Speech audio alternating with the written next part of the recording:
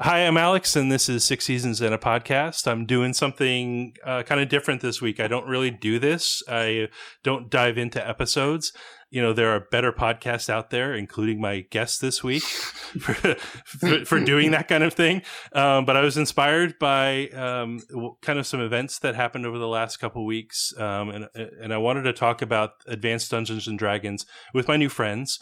So the Greendale 3, aka Advanced Community Studies Podcast. Welcome to 6 Seasons and a Podcast. Hello. Honored to be back. Welcome. So the Greendale 3 is Jace, Caleb, and Kevin. And I think before we get started, I wanted you all to tell me a little bit about yourself. That can include things like how long you've been a community fan, what are your favorite characters, something like that. Whoever wants to start. I'll go ahead and jump right in. My name's Jace. I use they, them pronouns. I'm a trans, non-binary, a theater creator and performer, as well as activist and all-around chaotic person. No, I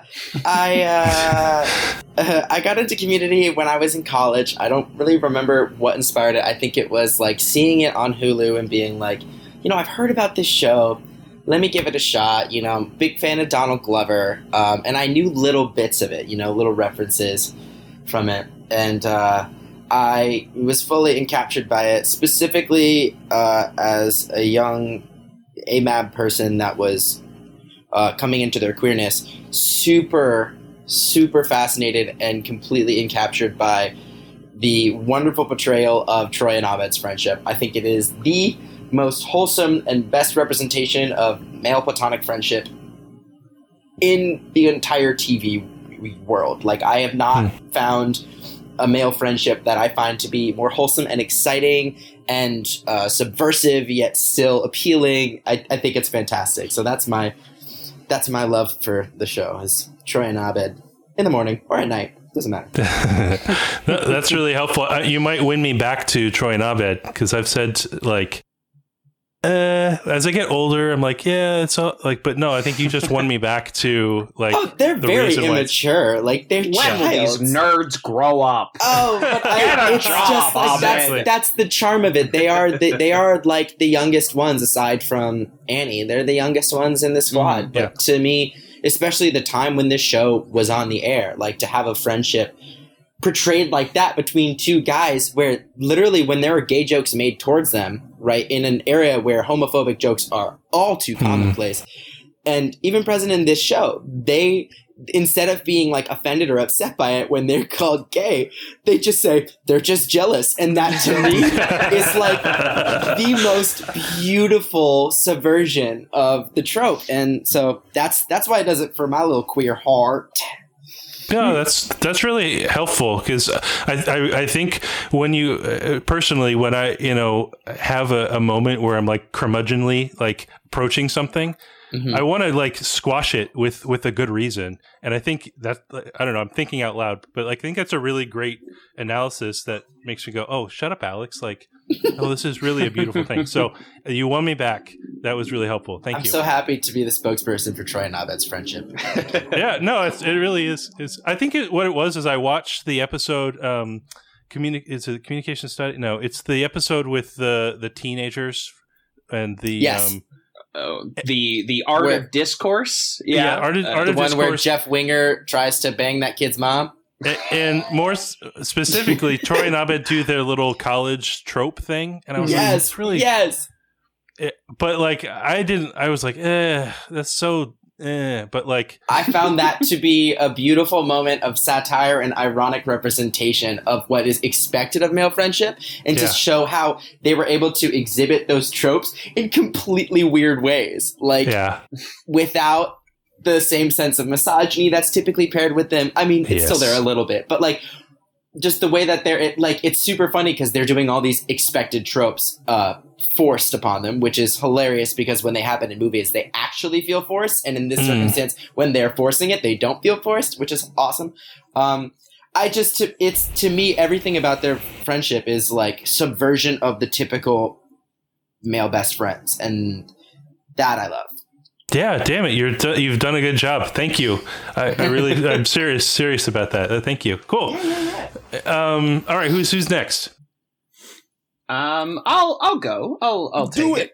I am Kevin Lanigan, one of the Greendale Three. I'm a filmmaker and a podcaster and an amateur cartoonist, I suppose.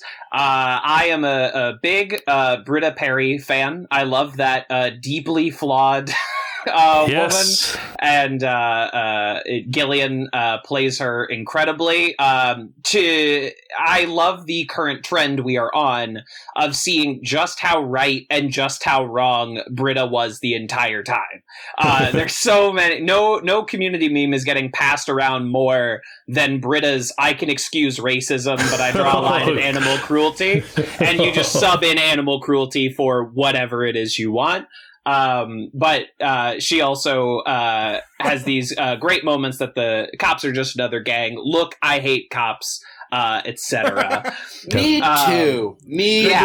Her delivery of "Look, I hate cops." It just holds and holds. It's beautiful. And if I think there are two undersung characters, I love the season 6 editions of Frankie Dart and Elroy Patashnik. I think they are both incredible, and they both kill every episode that they're in. I heard a deep sigh from somebody. Wasn't me. Is that you, Alex? Oh, if it was me, like sighing to prepare myself for. Yes, I absolutely agree with you. So I was taking, like this son of a bitch. I was sucking in the oxygen to agree with you. I needed enough in my lungs to say that you were right, Kevin. An enthusiastic yes. No, I do this thing where I breathe in like real heavily, like, and then laugh. But anyway, so it's good. It's dramatic. I enjoy it. Yeah, thanks. No, I completely agree. I love Britta. After like watching this show like 1,000 times, she grows on me. She gets some of the best like monologues and like anyway. So I could go on. So that's cool, and I agree. I think Elroy's incest wedding, encouraging white people. Here's a guy who knows how to marry his cousin. It's a top 5 community joke, and yes, it is so funny. And of course, it's legendary Keith David. Keith David, who is good in literally everything. It's incredible. Yep. All right, Caleb, you're up. Yeah, I guess I'm the third one of this group of hobos. That's pronounced homo. Nope. Wasn't gonna say that. That's why I said it. It's more accurate than it's not accurate. It's true. It's true. If we're doing the percentages, it's more accurate. It's close. It's not. Yeah. It's not the whole truth. Oh, sorry. Yeah. I was speaking solely for myself. I apologize. Okay. Kevin. I would never want to erase your bisexuality. Yeah, Caleb, thank you. I'm something. No, Caleb. We've talked about it. Kinsey's scale is a very appropriate scale. So we'll go from there. Sure. Much in defiance of Kevin, I'm the nerd who does not have plans of growing up. I'm a game developer and game journalist and amateur voice actor, and I've directed voiceover for a game as well. My main grind is making that sweet content about video games, but my Troy and Abed, I think, are what got me through some pretty intense working in a city I didn't know really well times. When I moved to St. Louis, I'd grown up here, but I didn't live there for any of my adult life, and then just moved down here and got a job in a restaurant, and the restaurant sucked. And community was like, hey, I can be happy before I go to bed, so that I don't go to bed thinking the world sucks. I just wake up and go, oh yeah. But yeah, if I had to I'm probably a good mixture of Troy and Abed. Mm-hmm. If you had to mix the dorky, I played varsity baseball throughout high school athlete with I can tell you probably more than you'd want to know about just about every large game company in the world, because I just, for some reason, have that kind of information in my head. I'm that. Awesome. Yeah. And I came to Community in 2014. So post it being done, Xbox had if you have Xbox Live Gold, you get 3 months of Hulu in this trial. So I was like, fuck it. And then started watching Community and was like, oh shit. Wow. And I've had a Hulu account ever since. Thanks, Xbox One. Thank you, Hulu. And now it's on Netflix, and even more fans are coming to the game, which is great. Yeah. Yes, except I can tell you, I was slightly offended that the pilot episode on Netflix is different than the pilot episode on Hulu. It is? It threw me off. It is. It's the It's the the pilot TV episode on cut. Yeah, it's the cut that they would air on like Comedy Central. Sometimes that happens with long episodes of TV. They'll run in their original format the first time, but then every subsequent time is like a reduced version. And the Netflix Community pilot is the reduced version of the pilot. So what's missing? Sorry, I completely did not realize this. It's not a ton. It's like 3 minutes total. The Elizabeth Shue reference, there's a little bit cut out of, it's just a lot of like fat trimmed or a lot of like cutaways to Duncan reaction shots that have been trimmed. It's nothing drastic. I apologize for that alarm going off. That's my daily reminder to get exercise during quarantine. But I decided a podcast would be better. Do some crunches while podcasting. Yes. Yeah, there you go. You must. It is demanded of you. All right. So my next question was, what is your podcast like? And so this 10 minutes of introductions hasn't been enough of. Yeah, we do this. Something will strike our fancy. We'll go on long, wild conversations about like the history of soap operas or Jake Gyllenhaal's whitewashing of Prince of Persia. Yeah. Or Fred Flintstone at the Chipotle drive-thru. Just The like Marvel you name it. Oh my God, we did. We The talked Russo brothers about in the it. Marvel Cinematic Universe has come up several times over. Yeah. So basically this. We do talk about the American television comedy community, but we also talk about a lot of other things. do you talk about cats though? God. The famous Kevin and I be- talked about it, and we had a pretty good time, and I can't wait to post that episode along with this one. My goodness. It was pretty great. Kevin, I want to jump in here because I was able to play a little part in Kevin's Cats podcast a couple times over. That was so much fun. I've actually been in Cats twice as a musical theater performer. Oh, cool. Yeah, that's a word for it. But like, yo, I can't believe that you just brought Cats into this. Do they make any Cats references? I know they do the whole black Fiddler on the Roof joke. Which is, again, like a top 5 community joke. That joke is so hard to be Jewish. fucking Hard to funny. be Jewish in Russia. But there I is don't that. know if there's a Cats reference. Hi, Kevin. No, I don't think there's any explicit cat references. The closest you can get is the Dean coming in as Catwoman at one point. That is, I think, the closest we can get. But basically, as someone that just watched the Tom Hooper's Cats for a second time just a couple weeks ago, Really? I must at all times be restrained from talking about cats. It's really like the only thing I care about, you know? It's this, Community, and Lost. Those are the only 3 things I care about at all. So if you can get me going about cats, you will not be able to stop me. I think we should pull out while we're ahead. All right. Yeah. Abort. All right. Well, I think we've nailed down what your podcast is like. So I'm happy to that listeners will experience something magical. So folks, go listen to their podcast. It's really fun, and I think it's time to let's talk about the elf in the room. Elf? Oh, goodness. Oh, goodness. Oh, my goodness. Bravo. I hated that, but I also loved it. I must respect it, unfortunately. I must give it up. I, as a sophomore dad, am very pleased. Yes.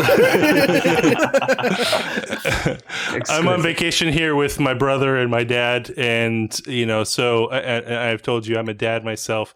So what we do is when we go down that route and make the dad joke, we don't care about what everyone else has said. We go, dads, and ask for their approval of the dad joke. Oh, that's a great bit. That's a good bit. I like Fellow that. dads. So Caleb, thank you. Yeah, thank you. Dad right. solidarity. We love to see it. Yep. I tried to find a pun immediately, and I stopped myself.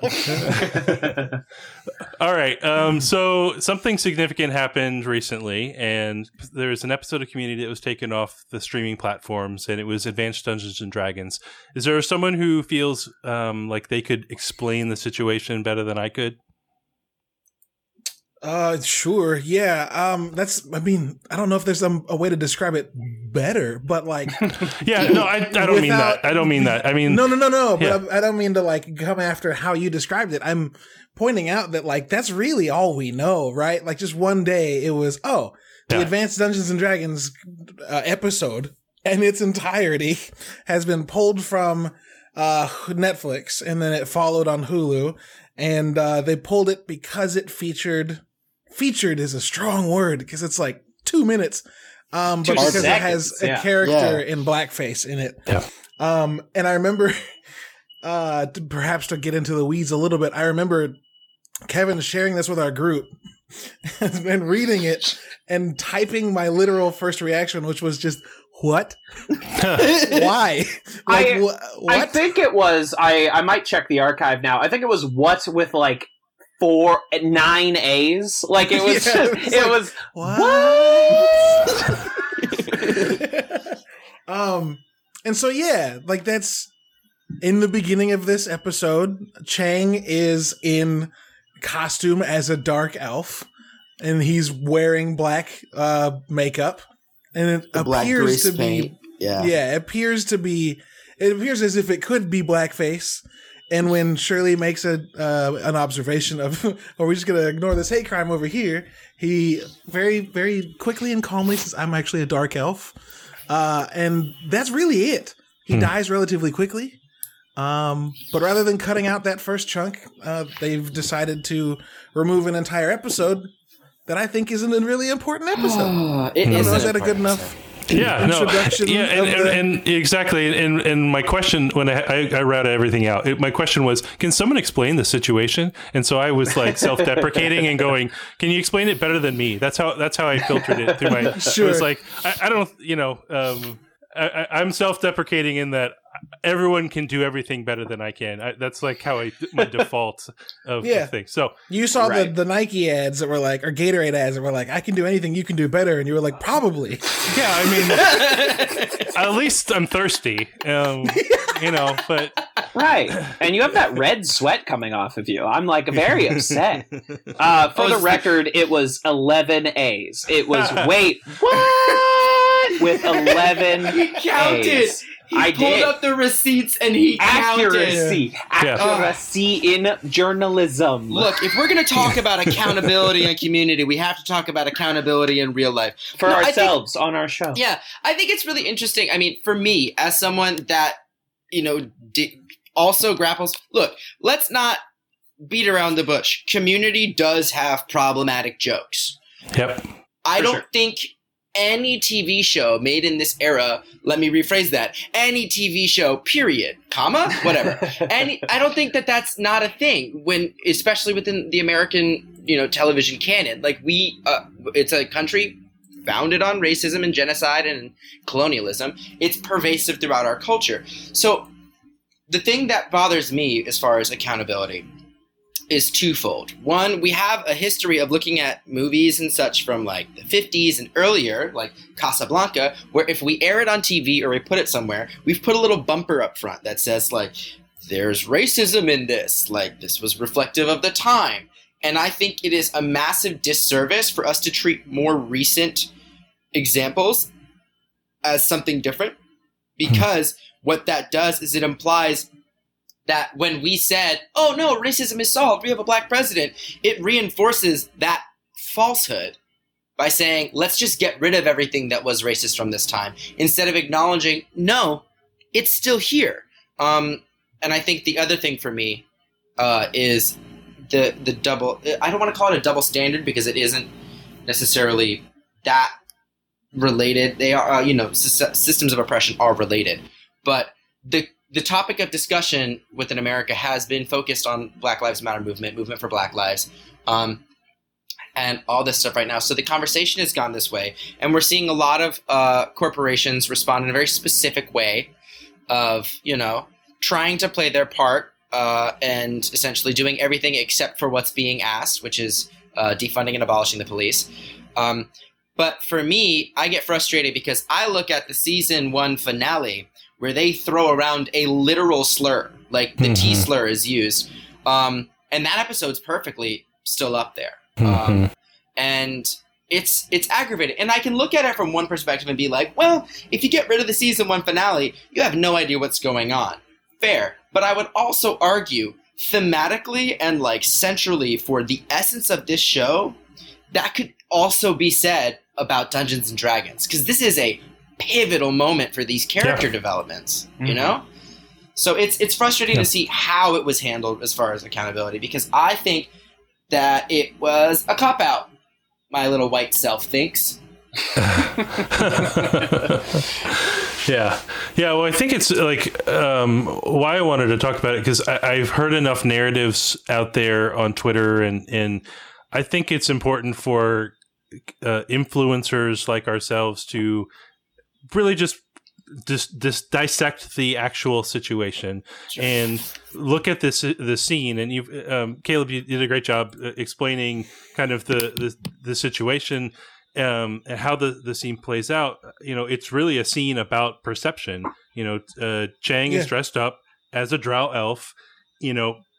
His lack of perception or his lack of they write that into his character, that he's basically lacks any awareness that this is problematic and could be deemed offensive. Now we could say, our costumes, is it inherently bad to wear? I mean, because if we're drawing this line now, is a drow elf never acceptable ever again? Or is it just in this case where it's clearly they're making commentary about blackface? I mean, because Shirley's character perceives it as blackface, rightly so. She doesn't know what a drow elf is, right? She doesn't, right? So she's like, "What the hell?" And Pierce, he doesn't know what a drow elf is. What does he perceive it as? He goes, "I kill blackface," or "I attack blackface." Like he's saying, he calls him Al Jolson from the jazz singer. Yeah, exactly. So. They are this, which we could also talk about. Yes, exactly. That movie's fucking offensive to everybody. That movie is offensive to black people, Jewish people. It covers everybody. Right. And so that's what I think. Like, so I think that addresses people who say, well, this isn't blackface. Well, the jokes and the situation, the commentary is definitely about blackface. Like, let's take that off the table, that this is not about blackface. This is definitely about blackface. Now, we could have the conversation about, I hope everyone agrees with that, right? I think we're on the same. Right. I agree. I think, I would say, I mean, not that, my perspective is one that's on the same level as a black person in America, but I think that we can acknowledge blackface existing in multitudes, in that blackface can exist functionally as blackface, but blackface can also exist outside of the assumed function of blackface. In this circumstance, blackface isn't functioning the way that blackface functions, but it still is existing. It's kind of like the Confederate flag, right? The Confederate flag functioned at one point in history. Now it doesn't function, it just exists, but it still has that same meaning behind it.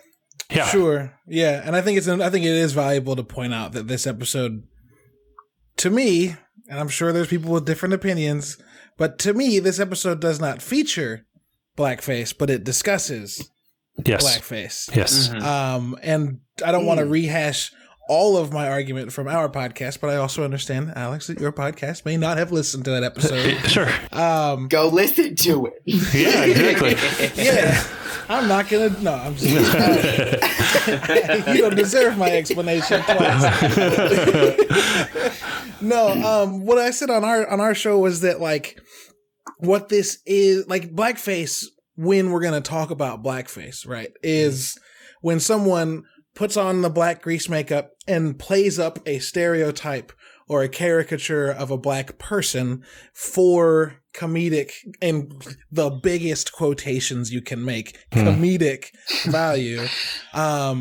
And like, that's not at all what this is, right? Like, you don't have Chang saying things in an Ebonic accent. You don't have Chang throwing up gangs, like none of that stuff. Yeah. Chang's like, no, I'm a drow. And then like proceeds to just be him. And so when I saw that it was removed as blackface, with the reason I had 11 A's in my was like, why? Like, no one asked. Who asked for this? Right. In the middle of all of this, it was like, who was crying for this Community episode to be taken down? It's that butterfly meme of like, remove. It's like someone points to the butterfly. It says removing Dungeons and Dragons from Community, and then it says, "Is this defunding the police?" Right.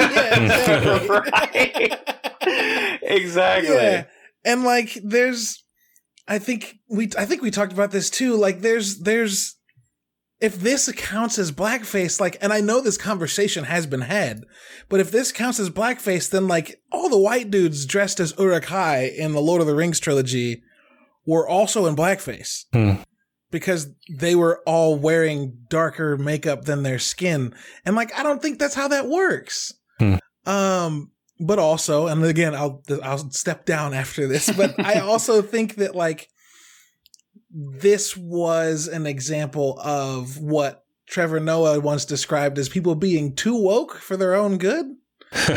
Where there's an instance where Trevor Noah is walking down the street with his friends who are all white in New York, and someone like across the street yelled something that had the word monkey in it. And his friend turned around and was like, "Oh my God, Trevor, I'm so sorry." And he's like, "Wait, why do you think that was directed at me?" And his friends are like, "Well, it wasn't any of us." And he's like, "No, hold on. That's racist." And like, it makes me a little upset that Netflix was like, "Oh, this must be racist," and just took it down without like doing any yeah, it just seems like this was for nobody. I mean, I would. This is a weird thing from like someone that cares deeply about storytelling and the narratives that we tell certain existences through, just like through my trans lens. I would look at a movie like The Help and be like, I find this to be almost worse than that episode, simply because it reinforces this white savior narrative. Yeah, exactly. Yeah. So it's like, but Netflix, not only did they not get rid of it, but they started boosting it. They were like, y'all should watch this. And he's watch The Help right now. This is the movie that will fix everything. The Help. Every single black activist I know, when that started happening, was like posting everywhere, like, "Hey, please don't fucking watch this." Like, don't watch this. Don't watch The Green Book. Don't watch 3 Billboards Over whatever, Missouri. Don't do it. Just don't. Like, that's not the way you educate yourselves. And for them to be able to, like, focus on a specific thing. Yes, one is a hate crime, sure. But I would say, arguably, what Caleb is saying, this is actually a really good point. This is them talking about blackface. The other is fully propaganda. Mm-hmm.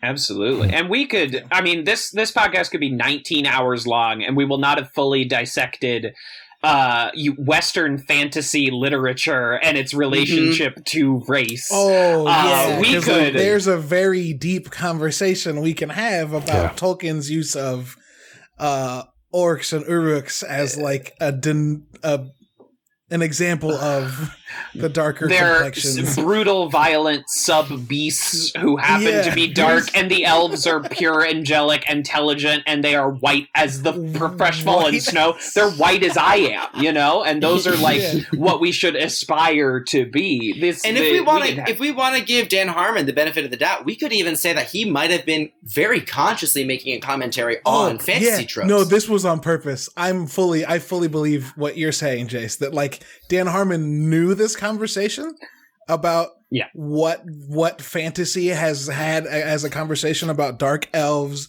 and orcs are just black in D&D. They're just black. Right. That's how they're treated. They're like, are they combatants or are they not? Which is literally how I've felt when I've walked into a white establishment in half of my life. Right. Is like, should they be afraid of me or not? Like, those races, those classes, whatever you want to describe them as, right? Whether you're playing a game or reading a book, whatever, those have always been kind of contentious. And I think Dan Harmon had to have been aware of that, because when Shirley says, are we going to ignore this hate crime? And Chang says, oh no, I'm a drow, I'm a dark elf. Like, my brain, I had to pause it the first time and be like, yo. Whoa. So like, this is simultaneously commented on blackface, and then how it's not blackface, but then how fantasy assumes the darker complexion races in fantasy are parallel with the darker complexion races on the planet. Yeah, I think it's really loaded. Yeah. And so I think just writing it off as is nearsighted. And we haven't even gotten to the point. There is someone's perspective that I do really want to know about this episode that I also don't think we will easily get their perspective on it. And it's Yvette Nicole Brown. I am dying to know what her thoughts are on this, because has she responded? Who knows? I mean, she's very vocal on Twitter and such. And I think, especially when we're talking about, the leaders of these discussions, like Black women, like, we have to acknowledge they are, with, vast majority of the time, they are the leaders. And so it's just, what does Yvette think? What does she think? That's one of the weirdest things about this to me, is that, okay, so when 30 Rock pulled its blackface episodes, plural, Tina Fey was the voice behind that. When Scrubs pulled its blackface episodes, Zach Braff and them immediately did like a 40-minute podcast about, like, essentially how sorry they were. There are 4 people from the television show community that I've heard say anything about this. It's Darson Solomon, who joins the cast in later seasons, and he spoke out about, like, this is kind of an empty gesture. Charlie Kuntz, obviously being, like, one of the central actors of the episode, is like, this was an important episode to me, but I understand. Ken Jeong opened his first Darkest Timeline after this event after the episode was pulled, and he was like, essentially just said, I am truly sorry if anyone was hurt, and did not advocate any further in one direction or another. But, like, I haven't heard Dan say anything. I haven't heard hardly any of the other cast members say anything. Like, it's very strange. This doesn't feel to me like the 30 Rock or the Scrubs cases where the creators of the show requested the episodes be pulled. This feels like an empty gesture from Netflix. Either someone at Sony, but it was weird because it took Hulu a few more days to pull it off, which says to me this was like the streaming platforms working independently, like making this decision of their own accord. But, like, Netflix still has Bright, which also uses orcs as, like, a replacement for Black people. It also says fairy lives don't matter in the first, like, 5 minutes that's of one the of movie. the first lines of the fucking movie. I can go on Amazon Prime right now, and a movie that is currently offered on their catalog is called Watermelon Man, about a white man turning into a black man. And, like, so I'm just confused. Whoa. There's this line, and it seems to gerrymandered red line. Go ahead. I just want to interrupt just for a second. You can keep talking. I just want to say fuck Jeff Bezos. Just sneak that one in there.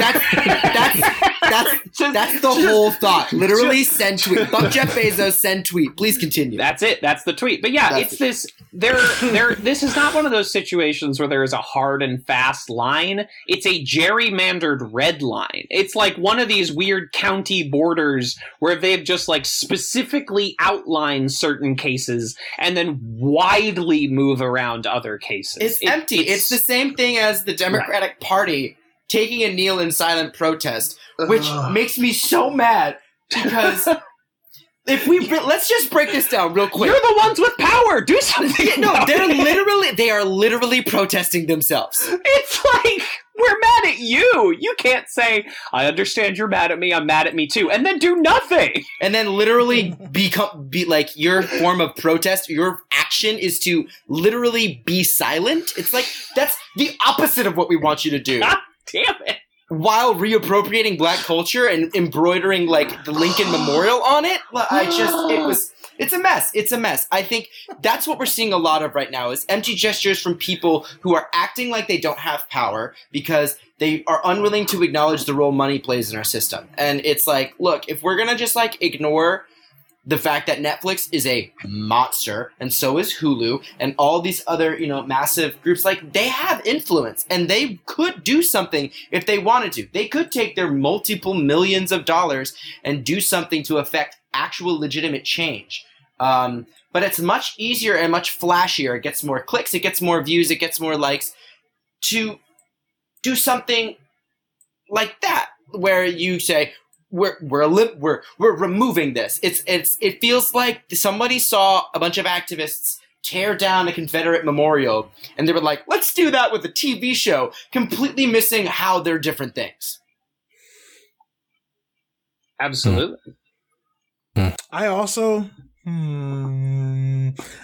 see this less as that and more as someone walked in and went, hey, so I was watching this and is this bad? And people were like, it would be racist if we had to ask. So why don't we just take it down? Because like I also see Netflix as like huge Black Lives Matter tableau that they like updated the app with when all these protests started happening. Mm-hmm. I saw that as more like now you want to focus on us. Mm-hmm. And I felt that more than I felt this was that. You know what I mean? Like this being pulled really, it could be either way, right? I can't say, none of us can say with any surety which one it is.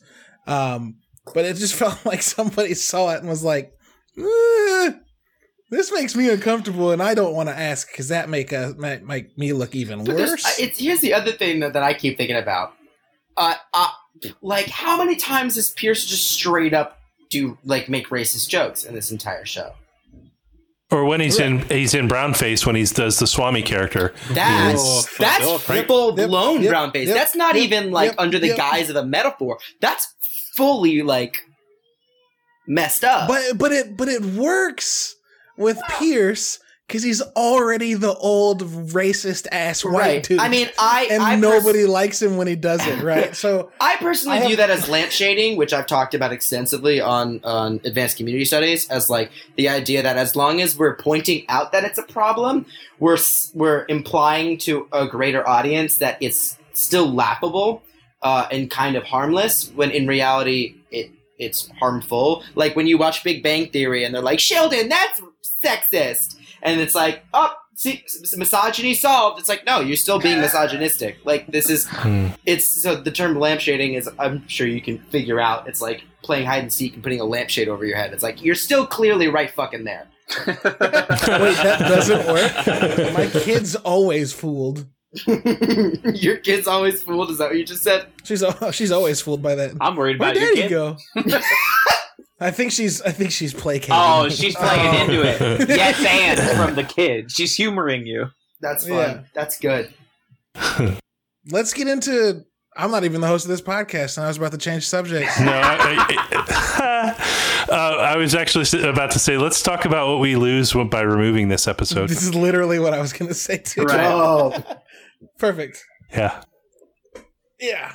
I mean, as someone, I don't speak for the entire depressed community, but as someone... Oh, we're a community now. Oh, okay. But as someone who has suffered from depression for, as long as... the second puberty hit, so did, manic depression, and as someone who, not to get too personal, has, contemplated or attempted suicide a plural number of times. That was a long time ago, but still.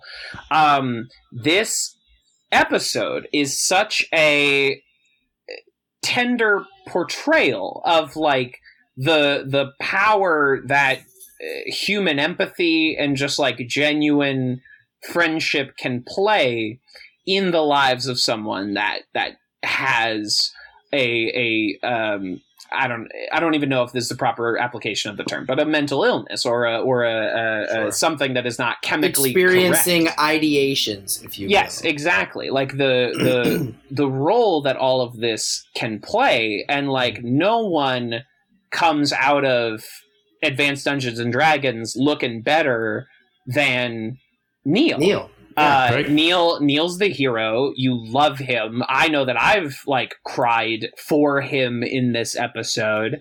And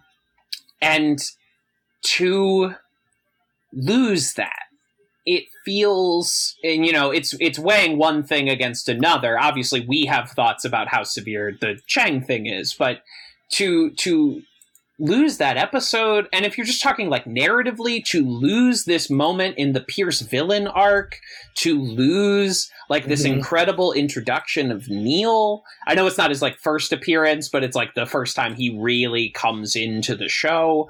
I'd even say one of the only times we really get to actually dive into his character. Yeah, for sure. And except for when he smashes the yams. To lose one of the funniest episodes of a sitcom I've ever seen in my entire life. Like, it's just such an incredible work that to erase all of that because of this weird because of this weird moment with Chang that is not even Community's worst moment of painting a character to look like a different race, because I think Pierce does it with an Asian persona in season 4, if I remember correctly. I haven't seen it since it aired. It just feels phony. It just feels hollow, and there's something kind of tragic about that. That's just one, again, very Snow White person's perspective on this. I agree. I don't know if everyone in this group has experienced depression, but like it's this episode, I told you guys when this started, right? That like this was this show was introduced to me at a time where like I needed it very much, and I binged it very much. So I got to this episode quickly. Sure. 3 episodes a night for like 2 weeks gets you here. So I wasn't even that far into my time with the show, and like watching just like Pierce being such an asshole, right? Oof. And just feeling like the world often when you're in that mood, when your brain is not allowing you to be happy, and like you just see everything that happens around you as the world rubbing your family sword across its ball sack. Like, yeah, like there's a lot of moments in this episode where I see Neil's face and I go, yep, I know exactly what that feels like. And then his ability to come to the realization at the end that like, he's okay now. He's got people around him. And then they start feeling bad for the people that were the bad actors. He starts feeling bad for Pierce. It's so good. It's so good. Yeah, I think there's also something really neat about how this is also happening concurrently. Like, we know from the top that this is like Neil's favorite game. This is one of his absolute favorite things. And I think that that's also such a, on a like a minute level, I think it's really important to show that like, hey, look, it's not just that like depression is you're sad every once in a while. It's like even your favorite things in the world lose their flavor, lose their spice, and to be able to see it told as a narrative through one of his favorite things is kind of a really appropriate way of telling the story of someone's struggle through depression, because it makes it very clear that this is more than just like, I'm happy right now. This is something altogether bigger. So I really respected how they handled that framing of it. And I think it is a shame that we don't get to see that. And also as a D&D fan, like, damn shame. Absolutely. I got a whole series of comments on that. But Alex, you brought this up at the beginning of our conversation, I think, about how this episode was important to you too. And I don't want to control all of the conversation. So no, it's great. It's great. I really appreciate it. This is what I do in conversations. I really like seeing how it just flows organically, and then I find my spots to. So I appreciate you, Caleb. You and I are in sync in where we're going with things. It's really good. It's dad connection. It is. No, it's this is I'm being intentional by having this conversation. And when I saw you guys do your podcast, I was like, I've hinted at my own journey through things in different episodes. I actually even cut out a big chunk when I actually talked to one of the writers. I ended up saying a bunch of stuff to him, and I was like, yeah, I'm going to dial that one back. But I think I'm becoming more and more confident and emboldened by normalizing a conversation about mental health. The symptoms, it shouldn't be a big deal that I say, I have bipolar, that I have ADD. Like, it's just a part, there are wonderful things that because I have those things, those diagnoses, there are wonderful benefits of those things. There are some really shitty things that come about, and, there aren't a whole lot of really good medium to present the symptoms, the diagnoses, the treatments, the warning signs. And that's what I see in this episode. And I think, Jace, you did a great job of explaining that. Like, the representation of Neil giving the D&D books the thing that he loves to Jeff this is a warning sign of depression. Sure. And this is a warning sign about where this character is headed. And good on Jeff to know. I mean, clearly they're writing it in a way that his character has enough awareness to go, oh shit, it's probably because he knows ultimately he did something to contribute to that. But well, you want to hear my half-baked theory? Yeah, sure. My half-baked theory is that Jeff Winger also, at some point in his life, also went through a period of depression and ideation. Yeah. And so he knows the signs, not because he learned about them, because, let's face it, he doesn't care that much, but because he knows them personally. And as we go on, we also learn about his upbringing, and, we know his relationship with his dad is messed up, and we hear about his, even with the foosball episode, we get to know about his super young childhood. This guy has gone through some shit, and we get to see how that manifested in an inflated ego later on. So that's my half-baked theory, is that no, it's Jeff a great theory. It's a good theory. Yeah, Jeff puts on airs a lot, and there's a lot that I can self-identify with in that, where he can sit there in the episode where Pierce is acting like he's dying and act like he's fine, but then has these outbursts that a lot of people will watch and laugh at, but there's a damaged there's a level of damage to that reaction that you see that's ooh, this is funny and it's being played for the funny, but it's also indicative of a guy who's realized, and maybe didn't even need to realize, has always been aware of the fact that he's missing something. And so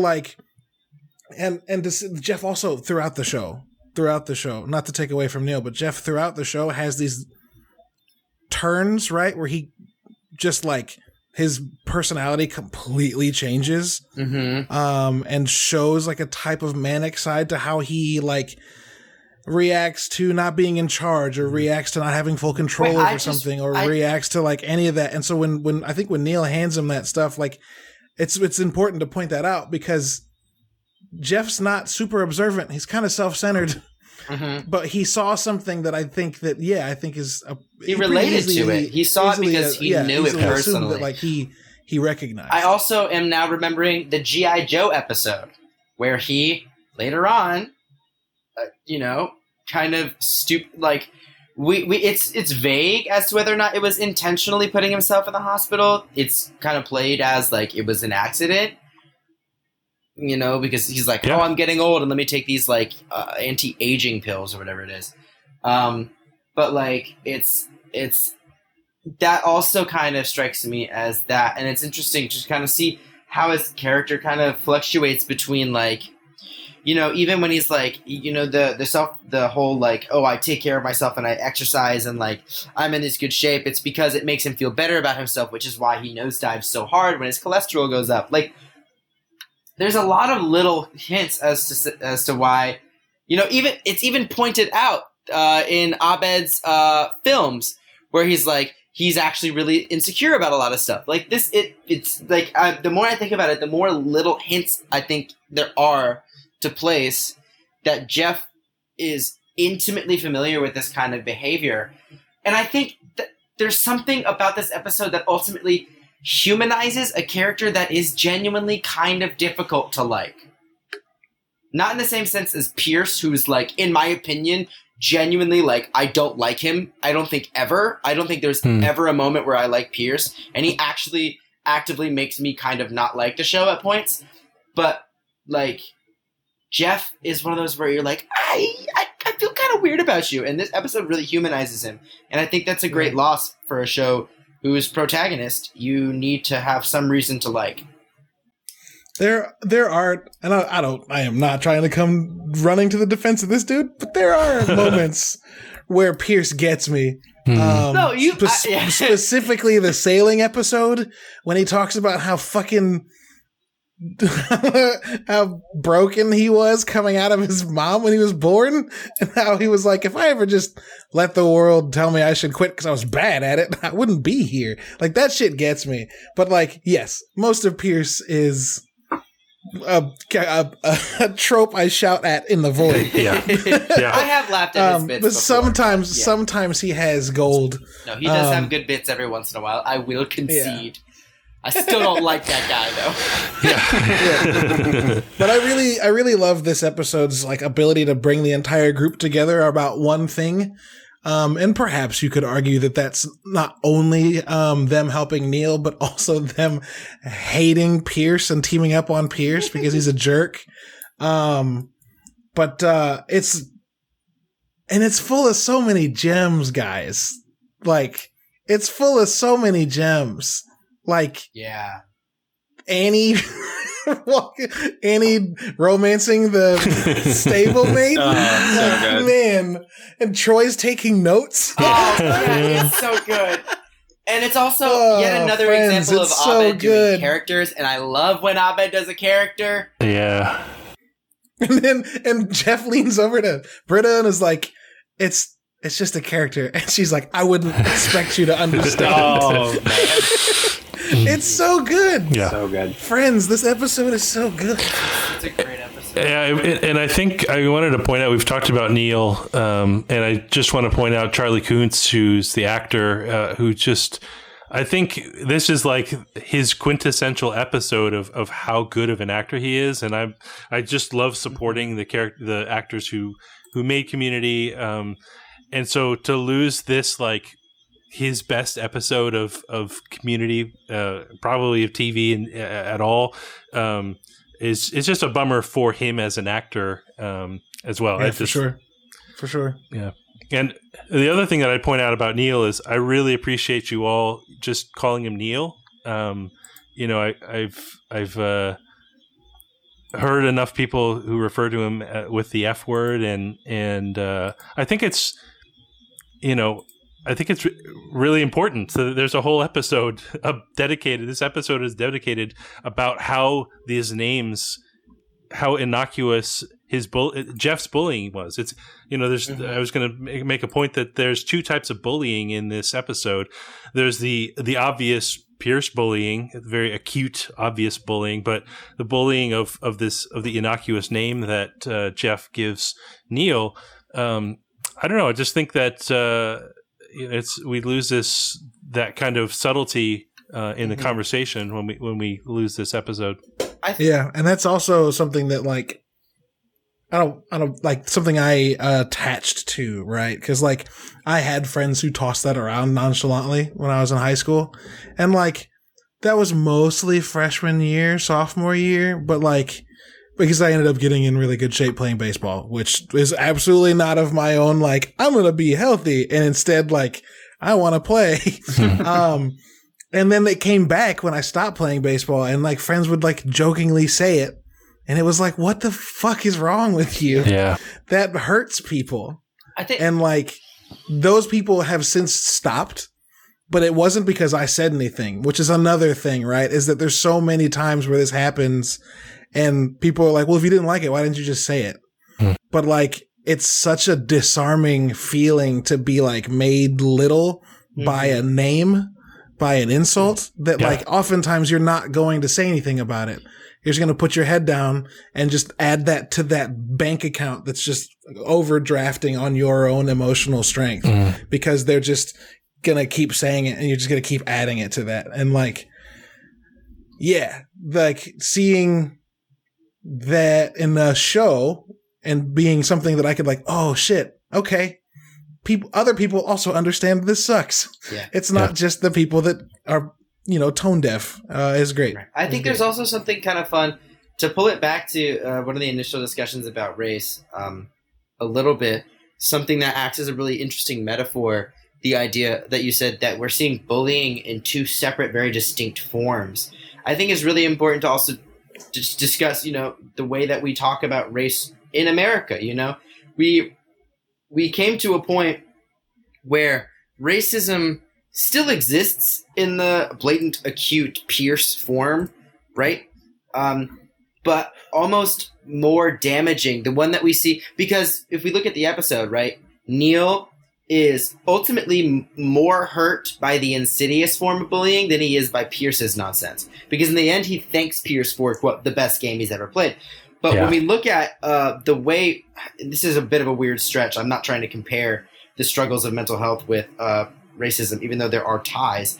I think it's important to note that insidious forms of subjugation or oppression or belittling, however you want to phrase it, are almost more harmful because they're harder to pick out and they're harder to address and they're harder to dismantle. You know, if someone's being blatantly fatphobic or racist or transphobic, any of these things, it's easy to be like, block, not talking to you ever again. But if somebody's doing something really just like where if you, it's like this weird kind of like gaslighting feeling of being like, I'm not even allowed to get mad because then it looks like I'm overreacting. And so let's go ahead. Go ahead. That was the end of that thought. Oh, sorry, I didn't mean to do that. It's a shield is made to block things you can see, right? And so a sword being swung at you, you just but 1,000 little arrows, well, they don't do as much damage, right? I'm a nerd. I'm a huge nerd. I'm realizing that as I say it. It's perfectly relevant. Yeah, but like the direct and overt Pierce-isms are swords, and you've got a shield, and you can block those, and you can even learn how to hit them with that shield so that they kind of slide off of you. But if you just get a constant river of arrows falling down on you, you can't block all of those. Thousands of tiny and sometimes beads. Even if you do, it still pokes through and jabs you. So like, and it adds up. It's there's a reason why war of attrition is a strategy, guys. Like there's a reason why that's a strategy, because wearing something down is literally as lethal as killing it, hitting a weak point, right? Like and what people don't realize is that a lot of these things that are said, especially in like middle school and high school, where kids are just the fucking worst to each other, and because they don't realize it, right? I'm not trying to accuse children of being bad. I am. Go on and on about. I hate it. You very easily could say that children are very bad people. I will, but they also just lack a filter, right? They just lack a filter. Well, I don't understand. I do want to jump in as someone, because I have a very specific perspective on this. As someone that is trans, and with the trans community, there is the idea of puberty occurring more than once, and what it's like to kind of come into your identity. And in these moments of middle school and high school, we're coming into understanding ourselves, and we're really sensitive to the world around us and where we see ourselves in this world. And it's in those moments where we're most susceptible to these insidious cultural cues that we don't even have words for or recognize. That's why you see this weird uptick in misogyny, in homophobia, like in racism, in really toxic behaviors, because it's kids who are in this moment of trying to find themselves by tuning into the world around them, catching on to these patterns that we don't actively talk about, these insidious patterns. So I don't think it's that kids are bad. I think it's that at that point in time, kids are the most in tune with the way the world exists around them without understanding the world that exists around them. And as they get past that, then they learn about the world around them and they go, oh, that's where that comes from. That's why I shouldn't say that. So I don't 100%. So when I look at it, it's all about these education. kids are menaces, not because they're bad, but because they're truly lightning rods for all of the actual toxic stuff that is completely ingrained in our society. You know? It's bad. Yeah. It's sad. It's upsetting. 100%. Yeah, I think what I find in my own, I am a parent, so what I can see in different types of kids is whether or not how much they've learned to empathize, and I see that with adults. You can see, clearly in this case, Jeff is trying to learn some empathy, but had no empathy in the time when he decided to call Neil Fat Neil, as if that, just wouldn't, like, there's no implication for the things that he says. Pierce has no empathy because he's just blatantly going after Neil at the time. But what I find beautiful about this story is that you have this bullied person who is the hero of this story, because how does it get resolved? He finds empathy for the antagonist when the antagonist least deserved empathy. Yeah, absolutely. Well, damn, Alex. Shit. Way to bring it home. Well, I don't know. I wrote some of those thoughts out ahead of time, so it helps me to go ahead. You still had those thoughts, though. Like, those are still your thoughts. Yeah. Well, I try with my. It's a journey with having kids.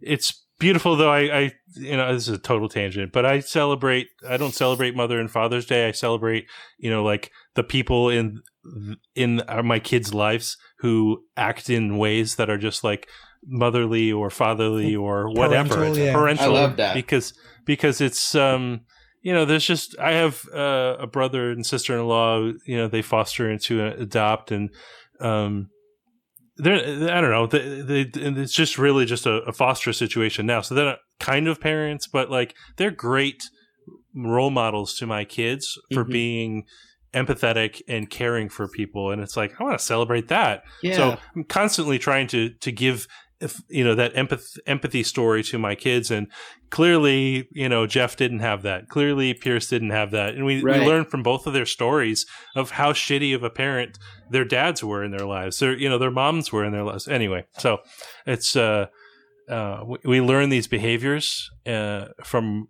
the people around us, and good on Neil for. Clearly, he had, he's going through the struggle. I can so relate because I think my parents are really empathetic, caring people. But I go through my own, story of my mental health journey. And, sometimes, you're just so overwhelmed by that, but it would never undo the empathy that my parents taught me. And so I just relate to Neil because I would just be so destroyed by something that Pierce would do or Jeff would do in this kind of way, this example. But I would never lose that empathy and just go, you know what? I really feel sorry for you, Pierce, because you clearly are so, I'll just say, so fucked up that this is how you behave. So anyway. Yeah, no, 100%. And it takes a lot of fucking patience for any human being. Yeah. A lot of patience and a lot of forgiveness. And maybe not even forgiveness, just like tolerance, and not in the like religious tolerance and like the pain tolerance. For any human being to look at somebody who's being that aggressively antagonistic towards them and being like, this isn't about me. It's a problem that you've got.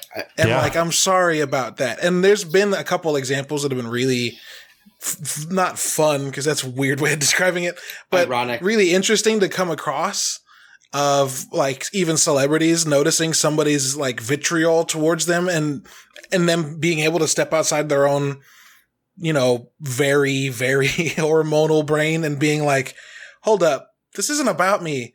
Like, what's going on? How can I help? Like, I've seen that happen a few times, and it's wild because I have no idea if I would have the presence to do that every time it happens to me. I love that you used the word tolerance, not in the like the reverse dynamic than how we normally hear it. I think we hear very frequently like excuse me, I got hiccups. I don't even know why. I get hiccups when I'm excited. We're so used to hearing tolerance and like we're teaching tolerance, acceptance. And usually when it comes to, in my experiences with like the trans community, tolerance of the trans community, or for a long time we heard tolerance used to describe like progress insofar as racism and stuff like that. But one of the things that bothers me about the use of that word in that context is it implies that people tolerate you. They don't accept you. They don't love you. They tolerate you. And to hear tolerance used in the opposite almost feels more fitting when you are met with hate, to be able to show tolerance to that hate. Yeah. You've got to have high pain tolerance yeah. to be anybody that's afflicted by anything that puts you in any minority category, right? Whether it's mental illness or physical disability or a lack of ableness or orientation or like any of those things, right? Any of those things that put you in a group that the others will then label as a minority. First of all, I'm sorry, because being in those groups sucks, because it means you're going to have this, and this is tolerance, right? You're going to have to be able to, you're no longer able to put your heart back in your chest. You just kind of have to wear it on your sleeve now.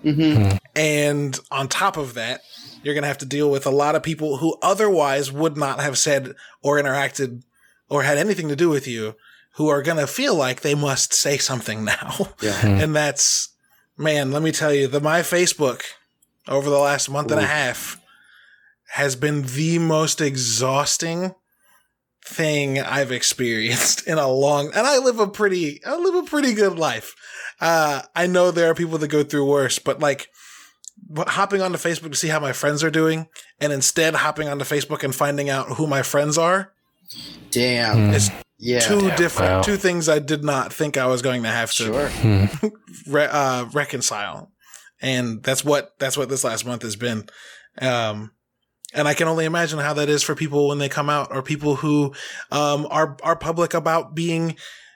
I've said things about being depressed, and people have been like, "Well, why don't you just get happy?" And it's like, "Fuck, yeah, fuck you, you with both middle fingers." Right. Or even like intersecting identities, fists, like to exist in a realm where your identities intersect with each other. I mean, we talk about marginalization. It's weird to refer to them as a hierarchy because that's not entirely how it works, but it is important to acknowledge them as an interconnected web. Kimberly Crenshaw referred to it as intersectionalism, and we hear it referred to frequently, although it's not necessarily regarded with the amount of respect that's due to it. When it comes to being, like you're saying, like it's one thing when you come out, like what is that like? And as a non-binary person, I come out almost every day.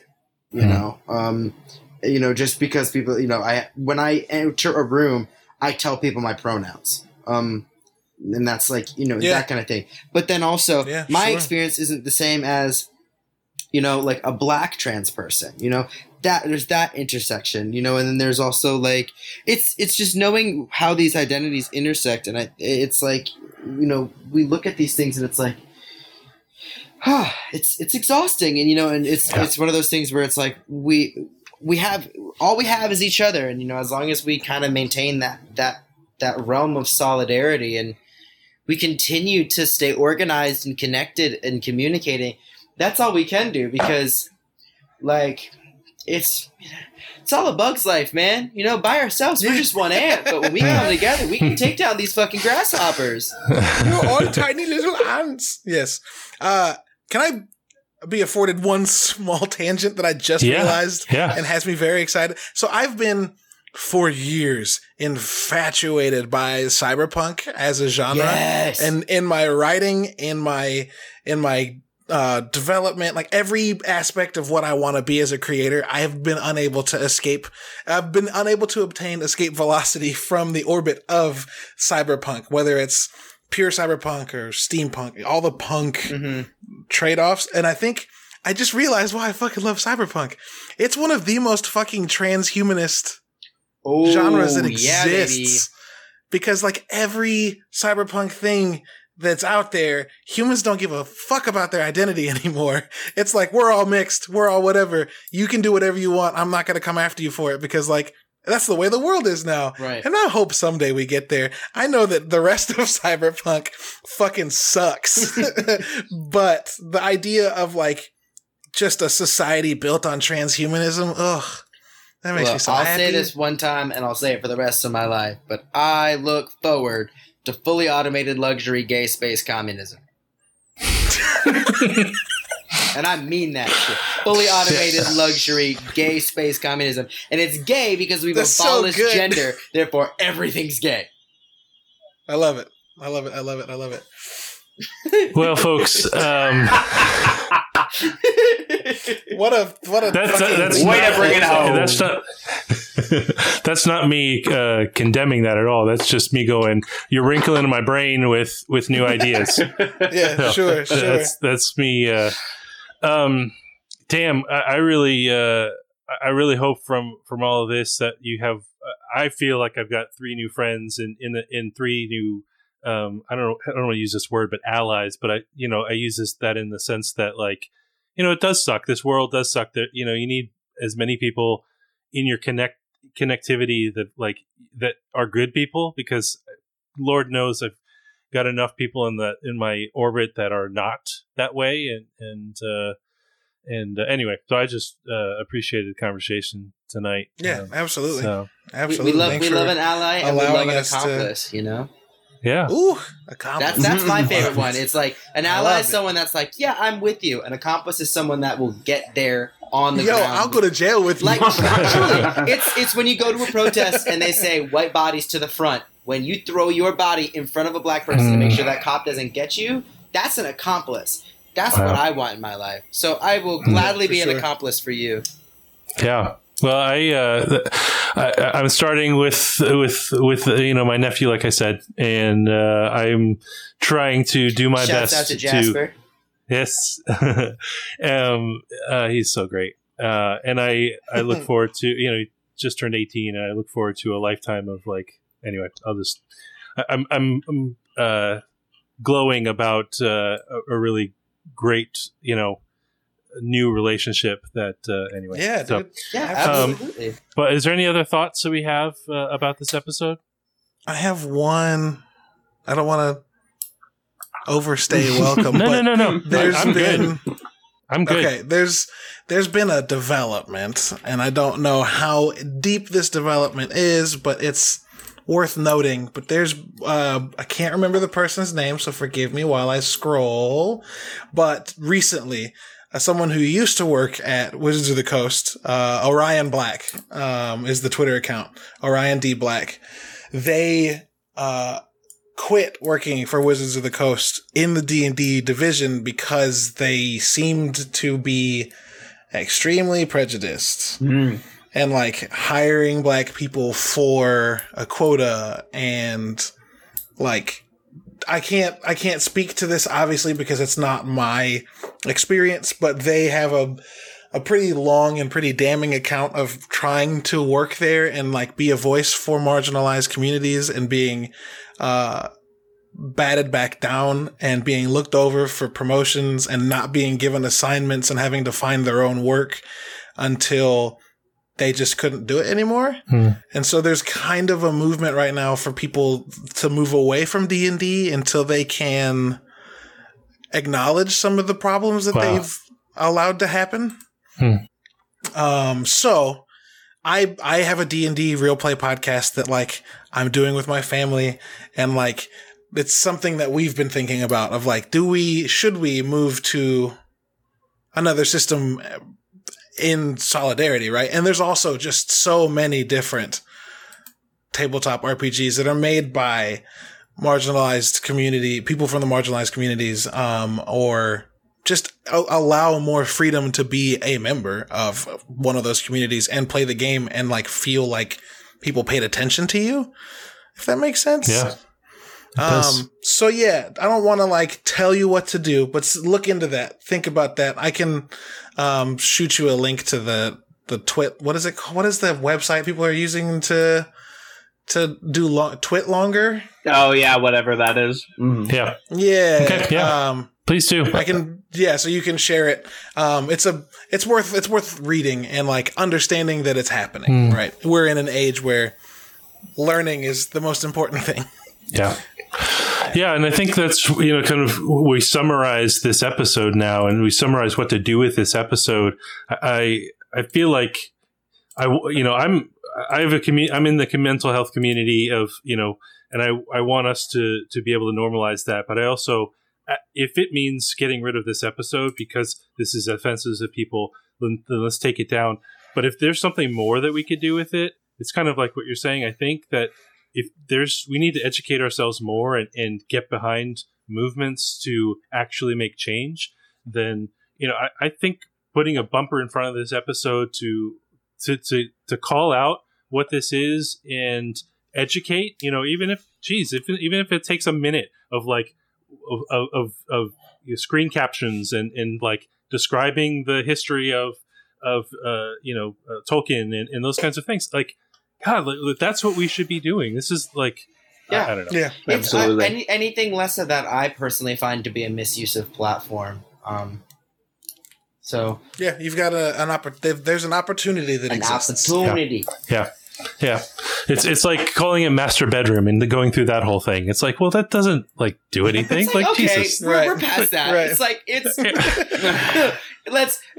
like calling it the master bedroom doesn't kill someone. So like I think we're okay. Yeah. Come on, with people. great ability comes great responsibility. It's nice to know where the word came from, but like we're not dying over here. So Yo, I was today years old when I thought about that. Fuck me. Holy shit. That's wild. Yeah.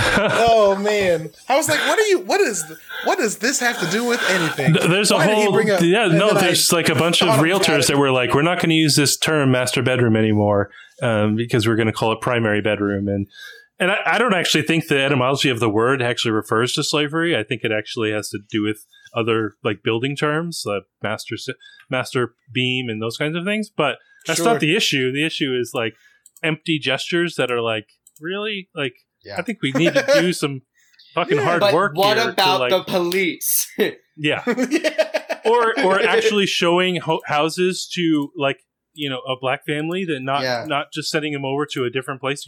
Your implicit bias is redlining them. The housing industry is just the deepest, darkest hole of stuff. There's stories going around of literally people getting their house appraised and it coming back way too low, and then like literally getting then literally the mom and child being like, all right, we're going to leave while the appraisal comes in. We're going to remove all the pictures of our black relatives, and we're going to and then we're going to play super like white music, and then an appraisal coming back, and the new appraisal is $160,000 higher. Like it's, I know someone who literally had their foster sister come and act like the owner of the house to get it appraised. It's nuts. It's so insane. Yeah, it sucks. Yeah. Well, but that's like if the real estate industry wants to do something practical. Hey, how about you go try that? Like, how about you quit being dicks? They don't. They don't want to.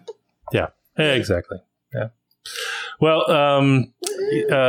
Caleb, Jace, Kevin, I just want to thank you so much for educating me and being a part of this conversation. I feel like I learned a lot and got a lot out of it. Hopefully listeners do as well. And, I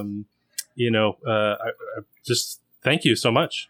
Thank you. Thanks a ton for having us on. Yeah, this has been a fantastic platform to be able to play with. And it's been an absolute joy getting to speak with you about these things. You're a fantastic host. You're really good at kind of keeping things moving in a productive direction. So thank you. Cool. All right. Did we lose Kevin? Nope. Still here. Just right. seemed like y'all had it handled. I didn't have anything more to say. I ate some trail mix. I was having a gay old time over here. Awesome. Good night, everybody. Mwah. Oh. All right.